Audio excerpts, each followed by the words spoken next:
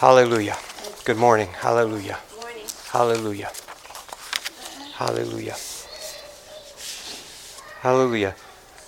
Just hang with me just a moment as the kids go to their classes. Good morning. Good morning.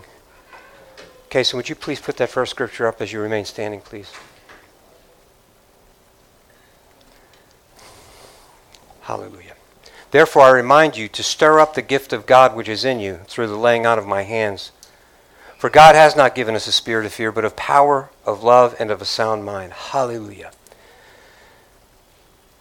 God, our Father in heaven, we are gathered in the name of Jesus. Lord, some of us in this room and watching come with expectation. Only because of Jesus, what you did for us at Calvary. Thank you that we could come with expectation, gathered in your name, Jesus, that we may expect for you to be in our midst according to your word. And Lord, let this moment not go by. Father, let this be real. Let this be such a powerful moment for each of us who are gathered in your name. Father, let this moment, because we're in your presence, Father, let it absolutely change us. More conform to the purpose and plan, more in mind. And Father, therefore, having this mind that you've afforded us, Lord, please, let it be accompanied with the power, Father, from heaven, the power, Lord, that you said the same power that raised you from the dead is now in us. So, Lord, in your name we ask, let that power be known. Father, not for our glory. Father, not for our will, but for your will. Father, not for our fame and not for our gain, but for your fame and for your gain. So, Father, have your way in this service. In Jesus' name, amen. And amen. You may be seated. Thank you. My brothers and sisters, and I can almost hear, even over the internet, the eyes rolling back in the head. We've been in this scripture for quite a while, and we've taken it apart. But I don't think that there's. I really believe Holy Spirit is still nudging us. I'm so certain, my brothers and sisters, that we are to be stirred up. I'm so certain, and so when Paul is writing to Timothy, he's writing to me. He's writing to you. I know he's speaking to a pastor, but he's speaking to believers. That this gift of God that's been given to us, many of us have this gift. We have the Holy Spirit dwelling inside of us, but we have more than that. God gave us that gift. He meant for us to be baptized with his Holy Ghost. Not just to receive the spirit of adoption, but also receive the fullness, the anointing of the Holy Spirit to do those things that he's called us to do. And so I want to stir you up. I believe Holy Spirit is wanting us all to be stirred up so that he can use us in this for such a time as this day and age that he's called us to, so that we could be the real deal for our children, to our children, and to their children. Come on. Amen? So that we have a testimony that's not just in word, because our children are surrounded, and if you don't know it yet, they're receiving all kind of words from all kind of places.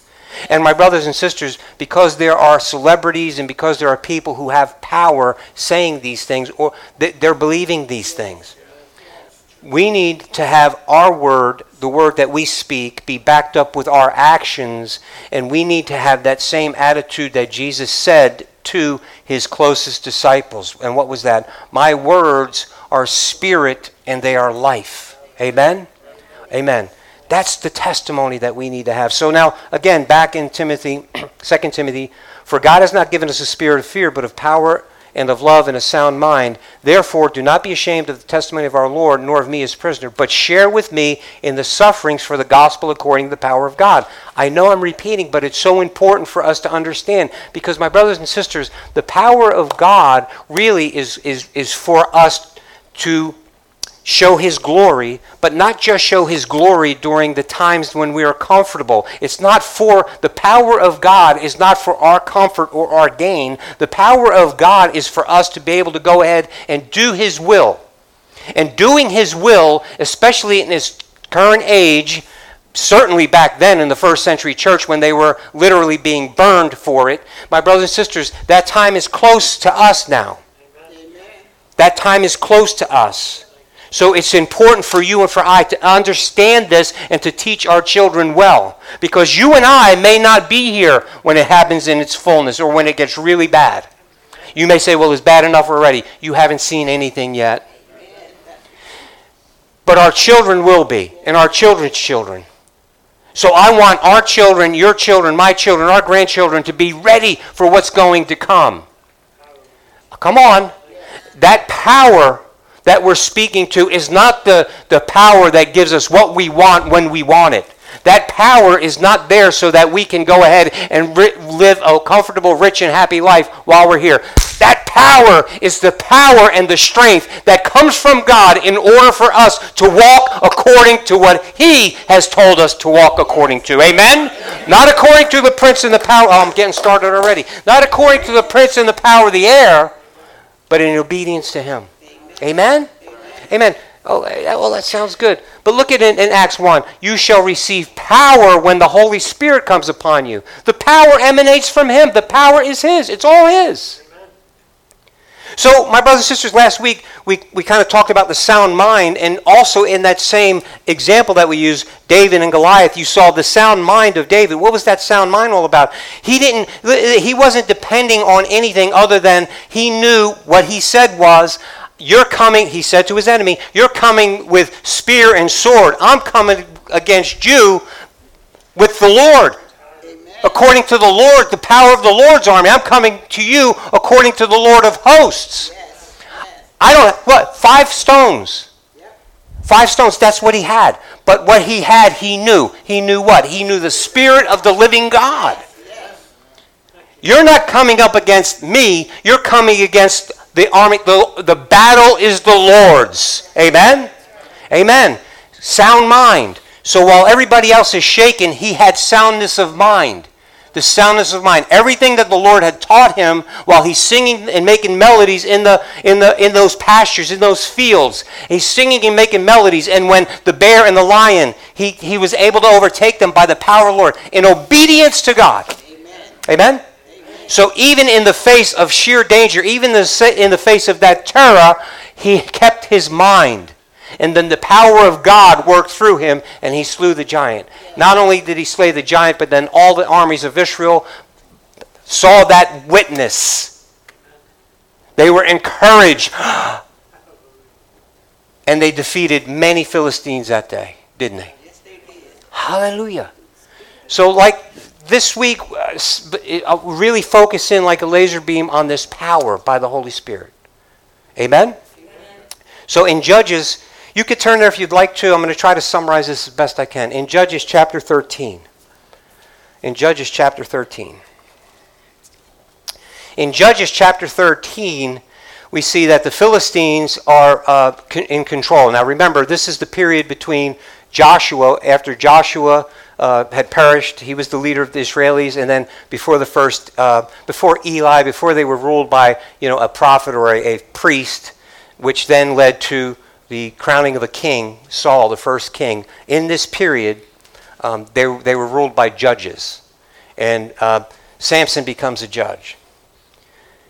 So, my brothers and sisters, in Judges chapter 13, we see that we're introduced to a man named Manoah.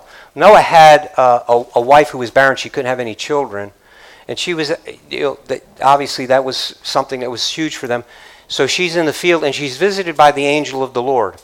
And the angel of the Lord tells her that she's going to bear. I'm just going to read for you in Judges chapter 13, verse 5. Behold, you shall conceive and bear a son, and no razor shall come upon his head, for the child shall be a Nazarite to God from the womb. He shall begin to deliver Israel out of the hand of the Philistines.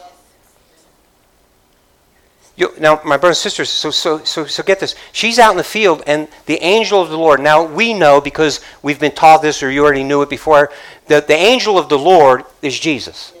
This is Jesus. How do I know that? Because the Bible has proved it over and over again. This is God. This is God taking a body so that he could be perceived. Amen? I know that. I know that. I read, I study, and so many of you know that as well.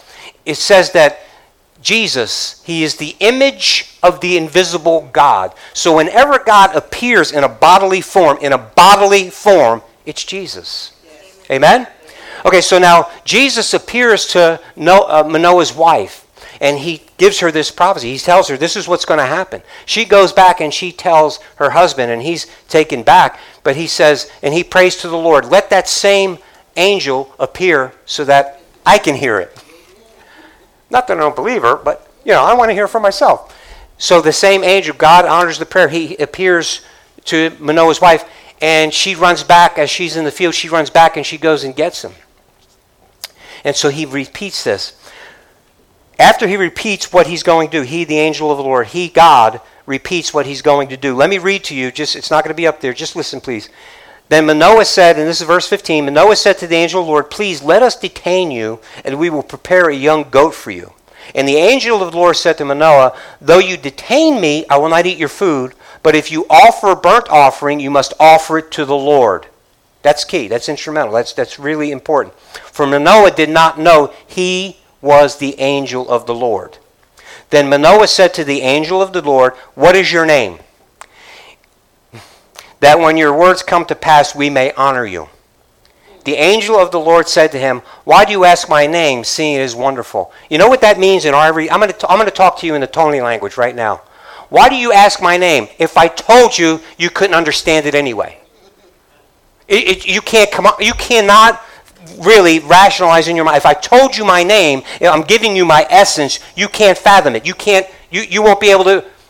So what he did, Manoah, he makes his grain and he makes his goat offering and burns it, and the Lord himself goes up with the smoke. It wasn't an angel, that was God. That was Jesus. Amen?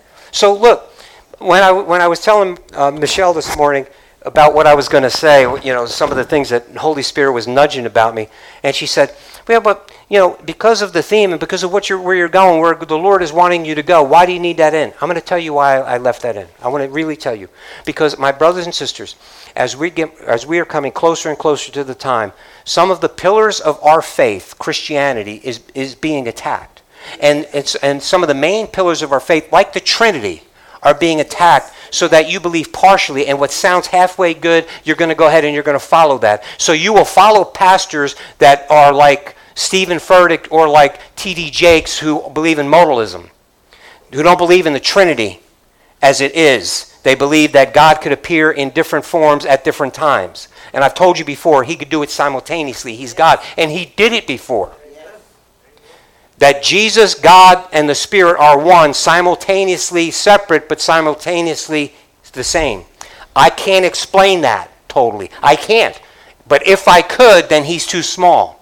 My brothers and my sisters, I want you to know what you know. I want you to know what you believe and why you believe it. So that if you know that you know, it's in here. So when someone like these other celebrity preachers and pastors, or even someone else who you might be on the job with, there's nothing in that Bible that says Trinity. There's plenty in here that says Trinity. It may not say Trinity, but there's plenty in here that says that there are three parts of God that exist simultaneously but are one, truly one. Amen? Okay, so that's why I left that in there. Okay? Hallelujah. Hallelujah. So in Judges 13, look at it with me in verse 24. So the woman bore a son, called his name Samson, and the child grew. And the Lord blessed him. And the Spirit of the Lord began to move upon him at Mananeh Dan, between Zorah and Eshtaol. Spirit of the Lord began to move upon him. That's what I need to know. The Spirit of the Lord began to move upon him. Early, young. My brothers and sisters, this is why we need to be steadfast in our walk with God, so that when we have young people in our home, when we're raising our children, they need to see, they need to be able to somehow, some way understand that there is the Spirit of the living God who is at force, who is at work, who is behind your walk. Not just words, not just a book that may or may not be the truth as far as they're concerned, but my brothers and sisters, that there's a spirit on the inside of you that is causing you, allowing you to walk in obedience to what you're reading. And not only that, my brothers and sisters, that there should be signs, wonders, and miracles following His church. Amen. Hallelujah. I'm not mad. I'm mad at the devil. So now Samson is growing up, and he goes down to Timnah, and he sees this beautiful young woman. Right? He sees this beautiful young woman, Timnah, and he wanted. She was a daughter of the Philistines. So now he decides he wants to marry her. So he goes and he lets his father and mother know. Now again, I'm going to talk to you in Tony language. So he tells his father and his mother, and his father and mother say, "Hey, what's the matter with you? You can't find a nice Italian girl? What's the matter with you?" No. What's the matter? You can't find a nice Jewish girl? You have to marry a pagan? Right? You can't find a Jewish girl. You're going to have to marry a pagan? But my brothers and sisters, the Bible tells us specifically God was in that. See, God had already determined they were in subjugation to the Philistines because of their disobedience to God. That's how that chapter starts off, chapter 13. They were in subjugation to the Philistines because they were disobedient. Amen? But God, because He loved them and because He had covenant with them, even though they were disobedient, He never gave up on them. And so He's trying to make a way now so that they can come back to Him. Amen? They still have to do it, but He's trying to make the way. And so that's why He's raising up Samson. Oh, and by the way, did you notice when Jesus spoke with the parents of Samson, He said, "This one should be raised as a Nazirite. I've separated him out for my work. I want him to be separate. I don't want him to be like all of the other young men in the neighborhood. He should be standing out. There's something different about this young man." My brothers and sisters, that's what He says about you and me. You should stand out in this cruel, cold, stinky world. It should be easy to stand out now, as wicked as it's becoming. Come on. So my brothers and sisters, he starts to grow up. He sees this woman. He wants to marry her. Why can't you marry a nice Jewish girl? I don't know if the Jews do this, but the Italians, why can't you find a nice Jewish girl? Or maybe it's like this, hey! but what's, right? You got to marry this pagan? They don't want the mix, but God was in it. Amen? God was in it. Thank you, Lord. Thank you. So now he's going down to introduce and have his father make the deal with the father of the wife-to-be, and he's going down there, and as they're going down there, a young lion attacks Samson. Now look at Judges 14, verse 6 with me. I wanted you to see this. I could say it to you, but I want you to see it. In Judges 14:6, the Spirit of the Lord came mightily upon him, and he tore the lion apart as one would have torn apart a young goat, though he had nothing in his hand. So you see what he's saying? You see what the word is saying us? The Spirit of the Lord came mightily upon him. So his strength, his power came directly from the Lord, and he was able to rip this lion apart with his bare hands. I don't know about you, but I believe this 100% wholeheartedly. I don't believe that this is an allegory. I believe this actually happened. Now, if you're one of those liberal Christians that think that you could go ahead and believe a little bit here and there, this one's believable, scientifically this could be proved, this can't, so maybe that's just a story like maybe Andy Stanley, who, he's kind of half in, half out. No, you can't do this. You cannot do this. Now, listen, if anybody is mad at me for naming names, too bad. Sorry. I can only say the things that I've heard and the things that they've written. And I don't want my flock, I don't want anybody under the sound of my voice listening to these things and then, listen, that causes you not to have a sound mind. Do you understand that? When you start thinking and hearing other things and you start leaning, well, maybe, no, that causes you not to have a sound mind. So my brothers and sisters, it's important. And I listen, and by no measure do I ask any of you to believe everything that I say wholeheartedly. No, don't.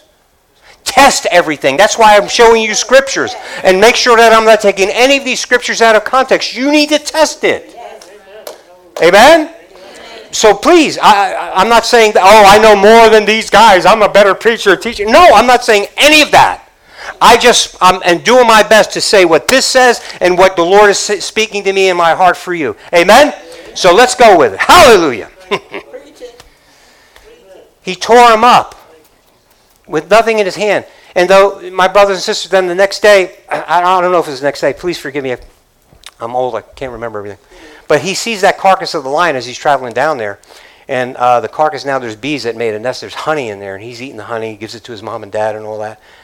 I don't know if that's significant or not. It spoke to my heart because technically they shouldn't have, been around that kind of dead bodies and all that other stuff. So I think, maybe. But anyway, there's the reason why that's also important is because now as he's going down to start this wedding feast, it's going to be a 7-day feast before the marriage is consummated. Remember, the deal is already done. It's like they're married, but it just hasn't been consummated and there hasn't been the formal ceremony. So he's going down, and when the parents of the bride, they see him coming, they appoint 30 companions for Samson. I guess they want him to be taken, don't want any trouble. I don't know what the reason is, but they assign him 30 companions.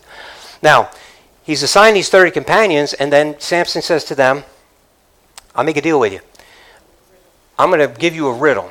If you could solve the riddle, I'll give you 30 changes of linen and nice outfits. See, when you're old and you outfit, you don't call it outfit. I'm old. I'm going to give you fine linen, I'm going to give you other clothes, and I'm going to give you outfits. But if you can't solve the riddle, then you give them to me. Amen? Okay, so now 3 days these guys are racking their brains and they can't figure it out. So the 4th day, they go to his bride-to-be.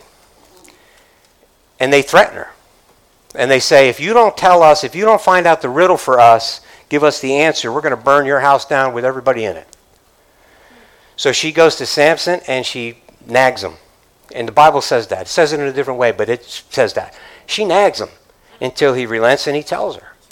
Then she goes and she tells him. So then on that day, they come back and they tell him what the answer to the riddle is. He's infuriated. He knows what happened. He says, if you didn't plow with my heifer. That's what he said. Don't get mad at me, ladies. That's what he said. And seriously, I know we're getting a chuckle out of it, but that's just a figure of speech, okay? I don't think he was calling his bride to be a heifer, but we'll leave that for Catherine to decide. So now he goes off. And so in the meantime, as he goes off, his father-in-law-to-be gives his daughter to somebody else. Hey, we got this wedding ceremony planned. We got all this. I'm going to give him to one of the companions. Gives him to one of the companions. Samson is irate because now he wants to go back down there. He steams. He's over his anger now. He's got anger issues. He's over his anger now. He's going back. He's going to go get his bride. And now he finds out, and his father-in-law explains to him what happened. So Samson, in his anger, he ties the tails of foxes or jackals together, 300, ties them together and put torches in their tails and turns them loose so that it burns all the crops and orchards of the Philistines. Burns them up in that area.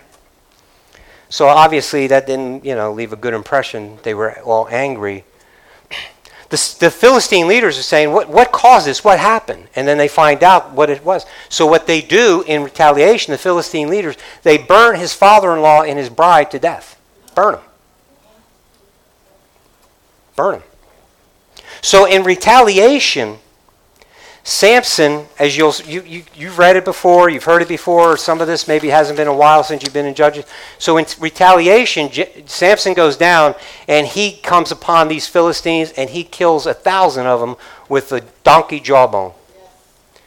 And he's heap upon heap. He's selling wolf tickets now. Heap upon heap. You come at me with this and I took care of all y'all with a donkey jawbone. He's bragging. He's bragging on himself. And then from that point forward, and then, my brothers and sisters, it's amazing to me. As I follow this story and I see these ups and downs, I mean, you could see, the flesh and you could see the spirit, obviously. but God's still working, trying to work. God's still doing things according to his purpose, his plan. Amen? So he does this thing. And then he goes and he hides out. I don't know if he's hiding out. It just says that he's a cave in Adam. He goes to this cave. And now the Philistines camp at Jerusalem. They're going to go to Jerusalem now, and they're going to take their vengeance out on the Jewish people. So the Jewish people say, hey, what's up? Why are you doing this? And they explain, we're after Samson. So now the Jewish people go to where Samson is, and they're going to arrest him. And they're going to turn him over so that they don't get attacked. When they go to Samson, Samson says, listen, just promise me that you won't kill me yourself.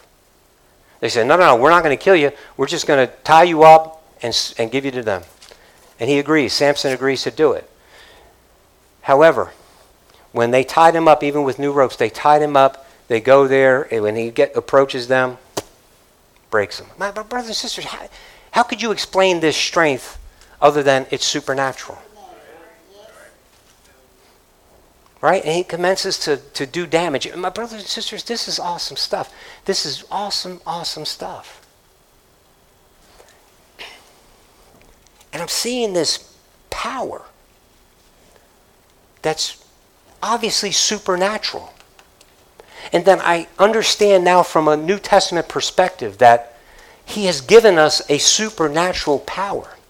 If that power came upon him, because remember, most of it will say the Spirit of the Lord came upon him. And that's where he received that power to do those things. And it says now the Spirit of the Lord now is in us. And we still have this power. The power to do that, if God called us to, I'm sure. But let's start off smaller. How about the power just to be able to read and understand his word? And then the power to do it. How about that? And then when it says, be not drunk with wine, where it is in excess in Ephesians, where it says that be ye being filled, be always in the process of being filled. Go to him and drink. Not just the words, but understand that those words are spirit and life. So you're drinking in the true words. That's why it's important that you know the truth and you hear the truth. Anything other than that is powerless. It's powerful enough to bind you up. Powerful enough to bind you up. Amen? But when you're bound up, you're a sitting duck for your enemy. And when you're bound up, the power of God is not at work in you. Come on. See, it's quiet. So Samson became the judge, and he judged Israel for 20 years. But in chapter 16 of Judges, Samson went to the Philistine town of Gaza. He spent the night with a prostitute.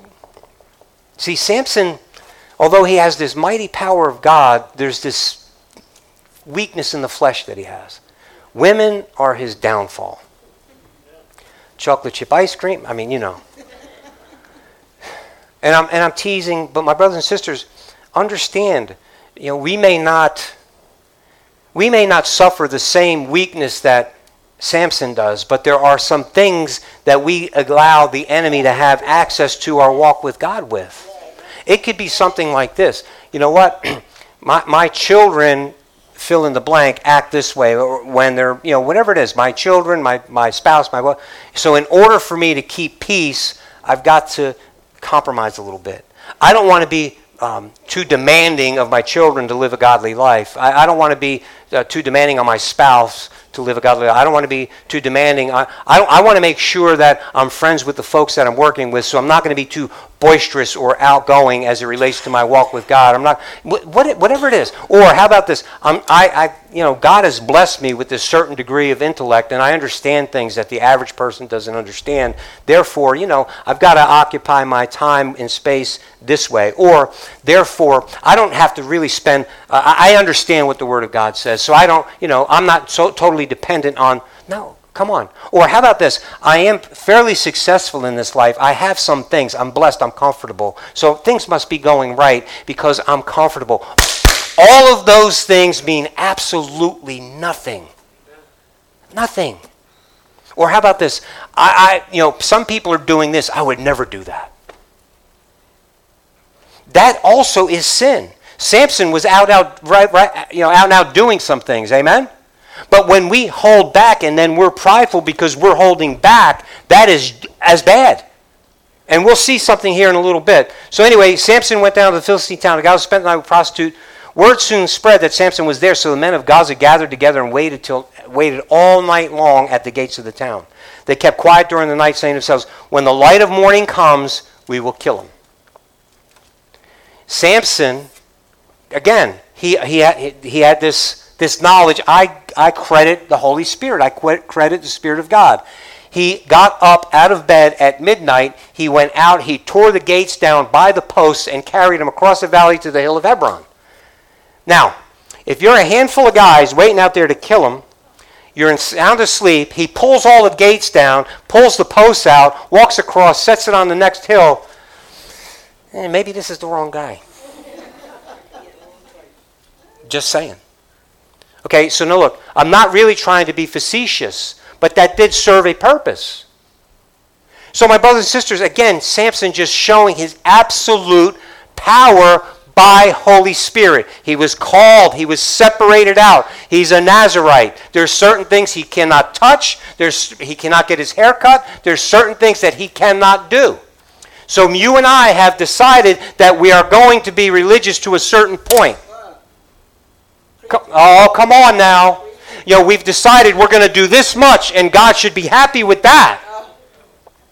Okay, let me just continue before somebody gets mad at me.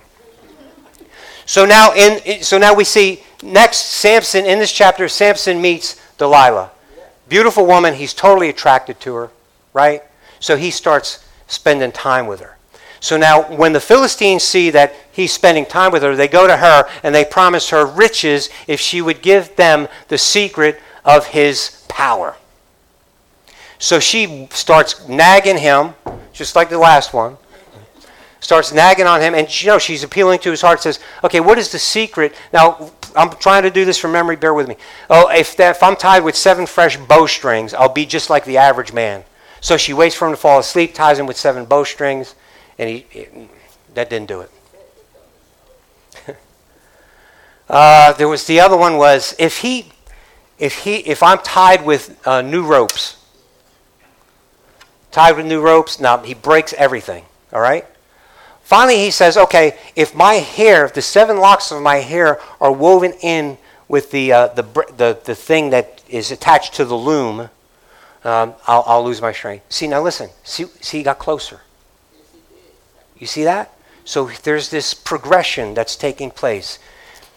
When I read this, I'm relating it to what I see and the things that have happened in my life. And I want to say, okay, God, your word is everlasting, and these things have been written down, and you tell us to take these things seriously. Amen.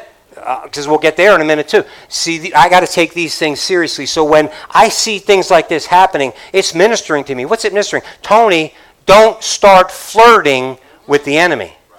Don't start flirting with this world. Don't start having this conversation with the world. See, the minute I start compromising or having a conversation with the world, that's the beginning, and the end is I give away all of it. That's the end of it. So we see that he came, and then they could never overtake him, and then finally she's, just wailing on him and crying and moaning and such and such. How could you say you love me? If you love me, you tell me. And so he tells her. And she knows now that he's telling the truth. It says in the scripture that she knows that he's telling her his heart. And so she tells the Philistine, she said, listen, this is the real deal now. Here's what's going to happen. When he goes to sleep, someone comes in, shaves his head. They shave his head, and that takes away all his... So why? He didn't shave his head, Tony, but he compromised. And so when he compromised, and he step by step, inch by inch, and then he compromised, it was like him shaving his own head. When we compromise and that path leads us to this, to that, to the other thing, we're shaving our own head. We're violating this thing that we've been called to. Come on. Shaves his head. So they capture him. He's now just like a regular guy. So now they capture him and they gouge his eyes out. Ma'am, are you okay? Father God, in Jesus' name, I pray right now in the name of Jesus that you would touch her from the top of her head to the soles of her feet. Father, in Jesus' name, you could do this. Father, not because I say so, not because we say so, but because you are the God, the healer. Touch her from the top of her head to the soles of her feet. In Jesus' name. Amen, amen, amen. So my brothers and sisters, now he becomes a servant. It says that he's grinding at the mill. He's grinding. So now he becomes a servant. He's got his eyes gouged out. Can we say now that he's been humbled? So now all of a sudden, this same one that was boasting, I killed 1,000 of you with a job. Now he's in there grinding like a slave. Hallelujah. Hallelujah. The Philistines are celebrating. In fact, they planned this thing where they're going to have a feast to their god Dagon.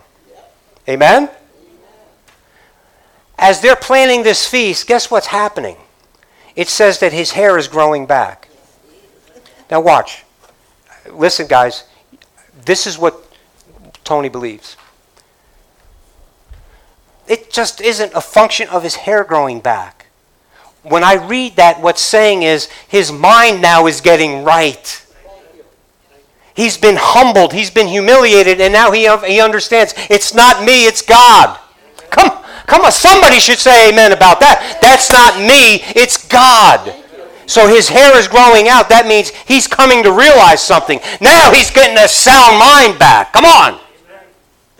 Now he's getting a sound mind. Hallelujah. Hallelujah. So now they're in the midst of this feast. And he finds himself in the middle of two pillars. And he's crying out to the Lord. Yes. And he says to the Lord, just this one time, Lord, I'll die with the Philistines, but just this one more time. One more time. Hallelujah. And the Lord heard his cry. Amen?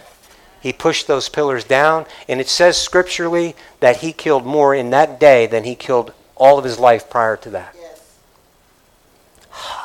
And here you are celebrating, Tony, the death. Yes, I am celebrating the death of the enemies of God. Yes. Because they represent sin in my life. They represent the devil and all of his demons. They represent all of the darkness of this age. That's what that represents as far as I'm concerned. And so when you see someone like Samson who has the power of God all over him, and then he compromises. Yes. So Tony, that's kind of a far stretch. You're taking that from there and you're applying it to here. 2 Corinthians. Chapter 6. I'll give you a few minutes. Chapter 6.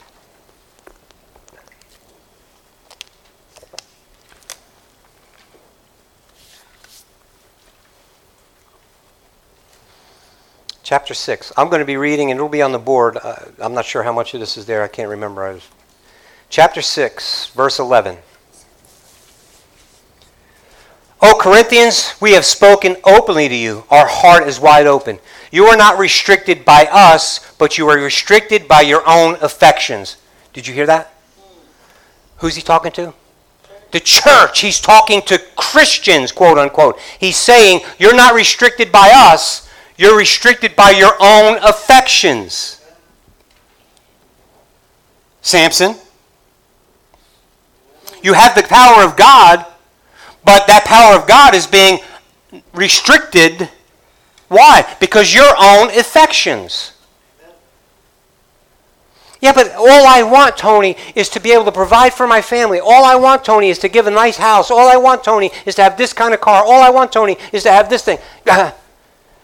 What does God want? We already know what you want. What does God want?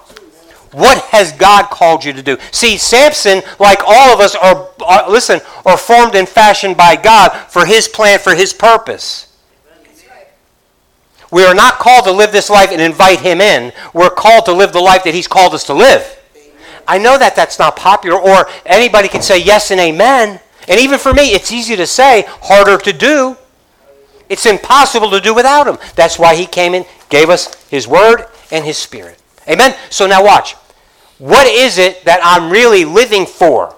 What is it that really is guiding my life? What is helping me make my decisions? Is it God or is it my own affections? Because, listen, I'm not saying to you that if you're making some decisions according to your own affections, you're going to burn in hell. That's not what I'm saying. But I'm saying, why would you do that? Because you know we see in Samson this progression. Here's the other thing.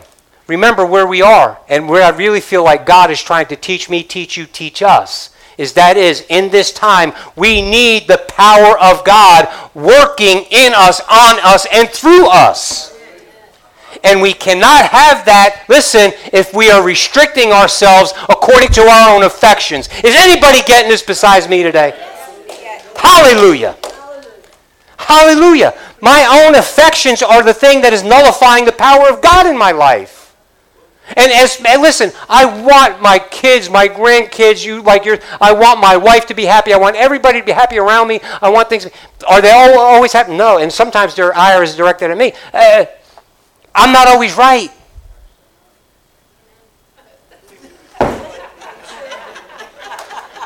That came from my own.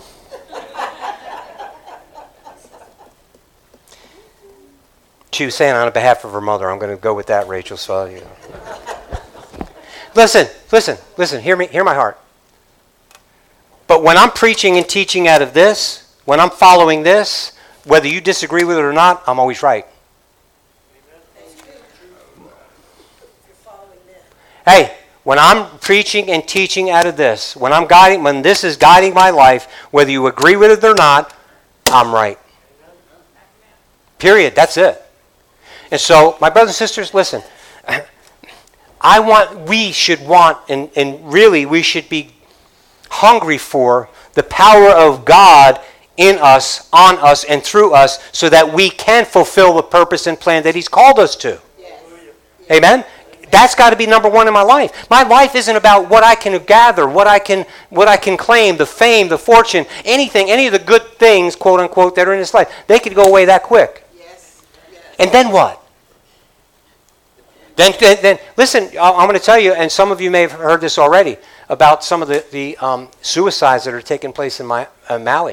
There are people committing suicide. They've lost everything. And I'm not saying this in being critical of them.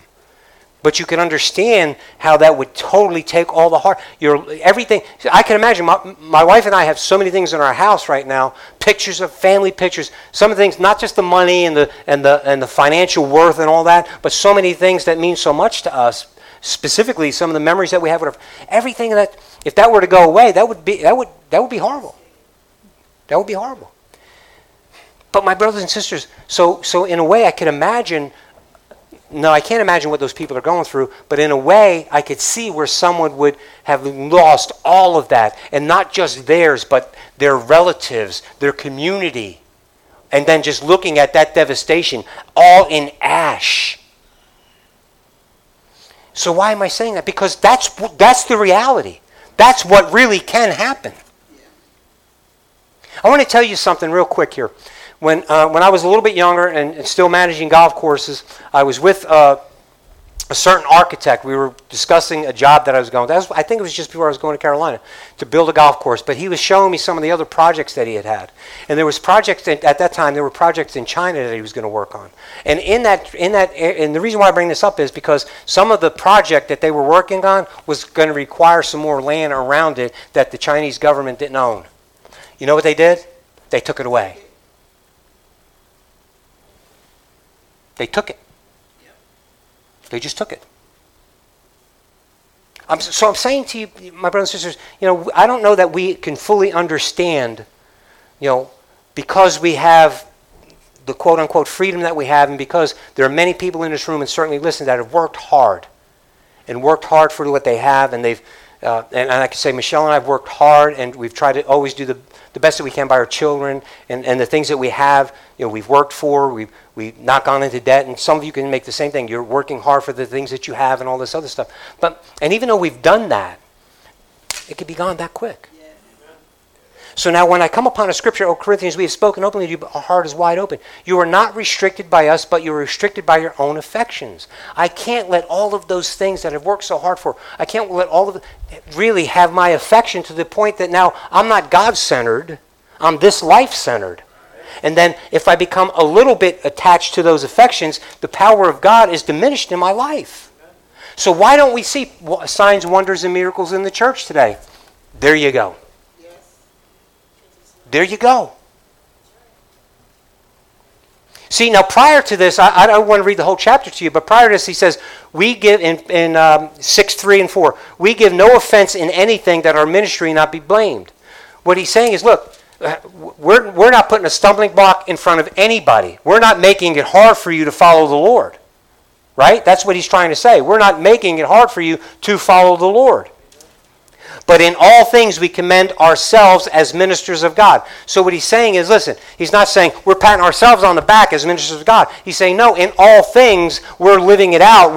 We're showing that we're ministers of God. We're outwardly showing you that we're ministers of God. And then he goes into this thing. We're beaten, we're arrested. And he goes, all these things that they're suffering.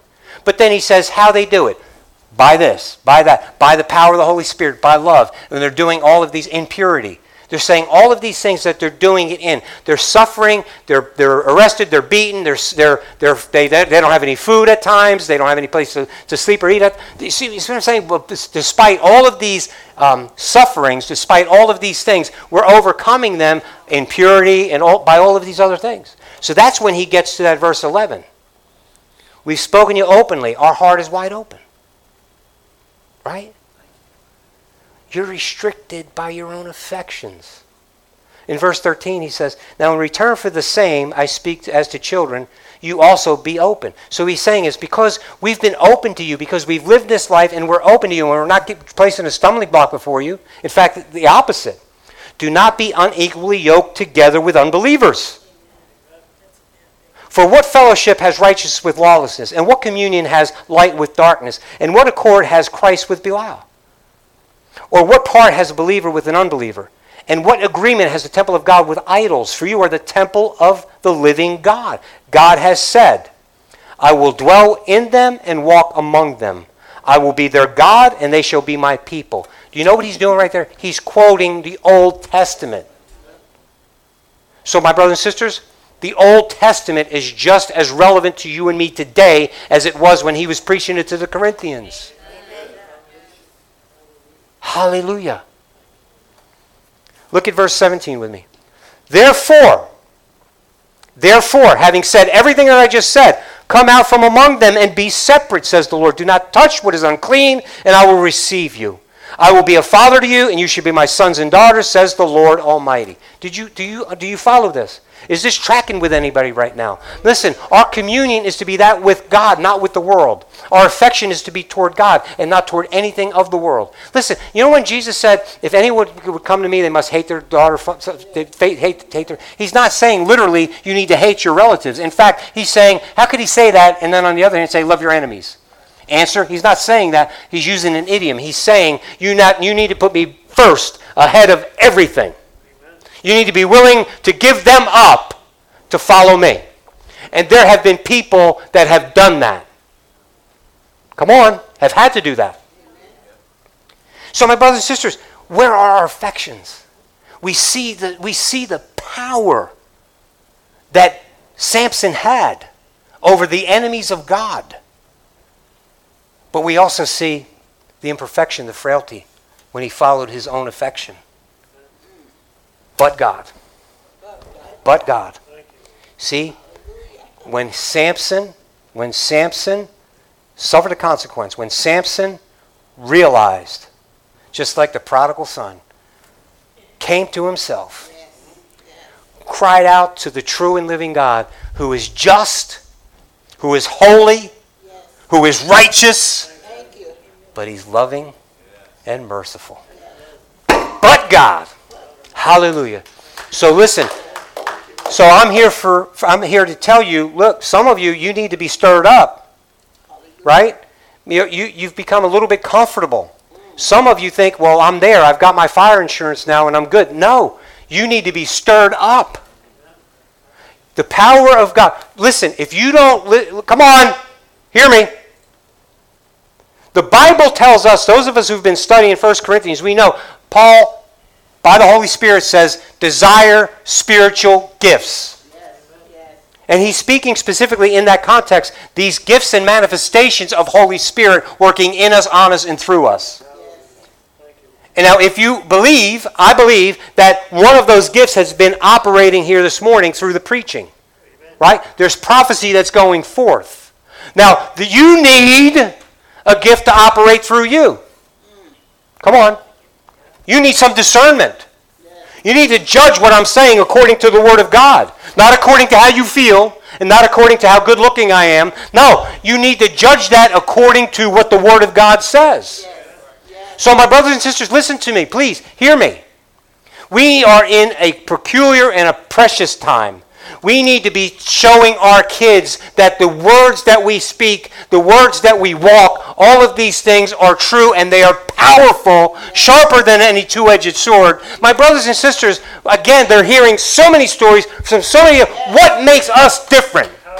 The power of the Holy Spirit.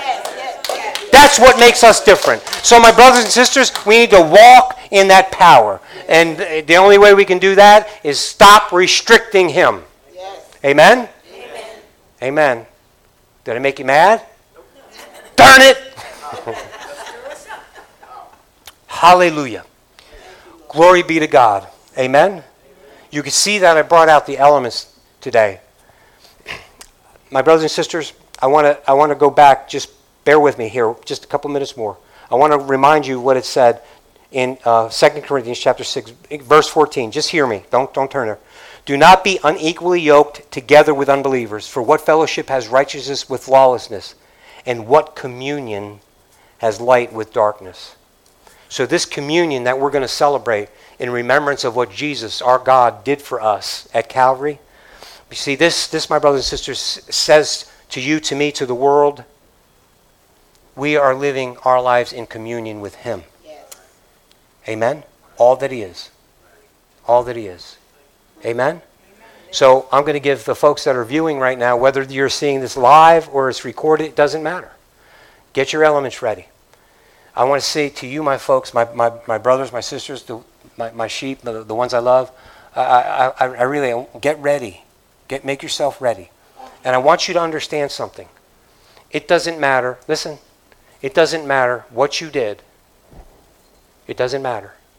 In this moment, if Holy Spirit has convicted you of something and you know that your affections have been divided, you know that your affections have been on something else, now's the time. Bring it to Him. Bring it to Him. Amen? Clear? And look, this scripture just told us something. The moment that Samson came to himself, the moment that he realized he was humbled before God, it's your strength, God. Yes. Everything that I am, everything that I have starts with you. Forgive me, Lord, for taking it on myself. Forgive me, Lord, for being divided, having my affections divided. So in the here and now, you could have what Samson had. What's that? Renewal in the Spirit. Yes. The power of the Spirit. Amen? Amen. So, Tony, if you would just play something softly, just take a few minutes, bring it to God. The elements will be up here. I'll help a few of you grab your elements. But take a minute, make it right between you and God. Amen? Amen.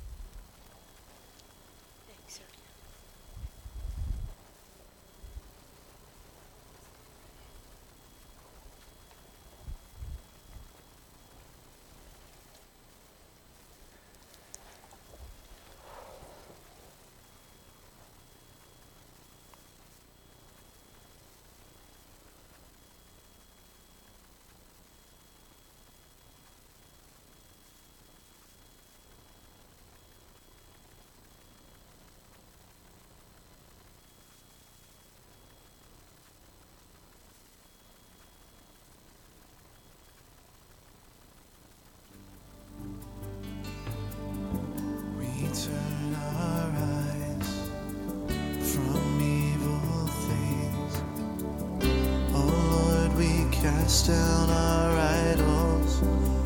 So give us clean hands, give us pure hearts. Let us not lift our souls to another. Give us clean hands, give us pure hearts. Let us not lift our souls to another. No, God, let us be a generation that seeks your face.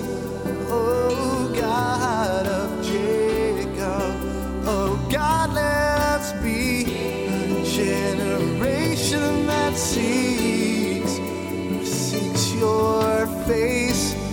Oh God of Jacob.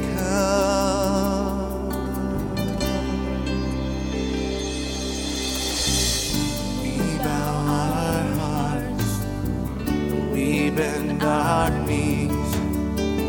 Oh Spirit, come make us humble. We turn our eyes from evil things. Oh Lord, we cast down our idols. So give us clean hands and give us pure hearts. Let us not lift our souls to another. And give us clean hands and give us pure hearts. Let us not lift our souls to another. Oh God, let us be a generation that seeks your face. Oh God of Jacob, oh God, let us be a generation that seeks your face. Oh God of Jacob, so give us clean hands and give us pure hearts. Amen. Hallelujah. Hallelujah. Thank you for your forgiveness, Lord, and thank you for your righteousness that you purchased for us Yes, Lord. at Calvary. Lord, as we come together as a body, as your body, and we remember what you did for us, Yes. Lord, and according to your word and according to the message that you have just given us, by your Holy Spirit, Lord, would you please help us to live in communion when we walk out of here with you. Continue to be your body. Continue to be your feet, your hands, whatever you've called us to be. We've been separated by you, for you. So, Lord, we ask you right now in your name, according to your good work that you did at Calvary. Father, be with us. Help us. In Jesus' name, take and eat.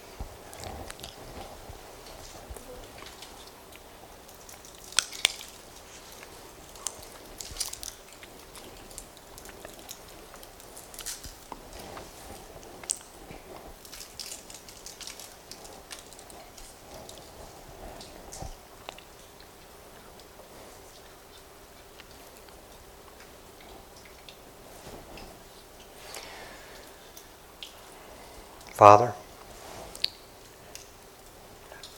as we take this cup, signifying the blood, knowing, Lord, by the works of the law shall no flesh be saved, but by the without the remission of blood, there's no forgiveness of sin. So we thank you, Lord, that not by our works, but according to your blood. Yes. And we thank you, Lord, and don't take it lightly. We also know, Lord, that there's power in your blood. Father, in Jesus' name, we come before you now thanking you for taking that body, becoming God in a body. And we ask you, Lord, now, as we take this cup, that we understand that this isn't the excuse to continue to sin, but this gives us the ability not to sin. Yes. So we receive it now, Lord. In Jesus' name, thank you. Take and drink. Hallelujah. Hallelujah. Thank you, Lord. Hallelujah. God is good. Yes, He is. He is good all the time. And all the time, God is good. So look, we're a little bit quiet, a little bit somber. We should leave out of here and go in the joy of the Lord. If God, listen, if God spanked us a little bit, hallelujah. Thank you, Lord. Because He corrects those that He loves. Yes. Amen? If God has just gone ahead and reinforced something, or He's given you confirmation on something, hallelujah. Praise the Lord. Go out of here. Listen, go out of here in the strength that God has provided for you by His Holy Spirit. Amen? Amen. So now watch. Watch. Keep your head on a swivel. Be alert.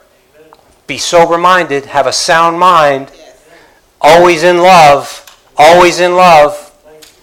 And enjoy the power that God has given you. Not for your own, listen, not for your own gain, but for His purpose. Amen? Amen. So God, thank you again as we go. Go before us, Lord, and allow us, Lord, to continue to serve you in truth and in spirit. In Jesus' name, let the words of my mouth, the meditations of my heart be acceptable in thy sight. O Lord, my strength and my Redeemer. God bless you. Go in peace.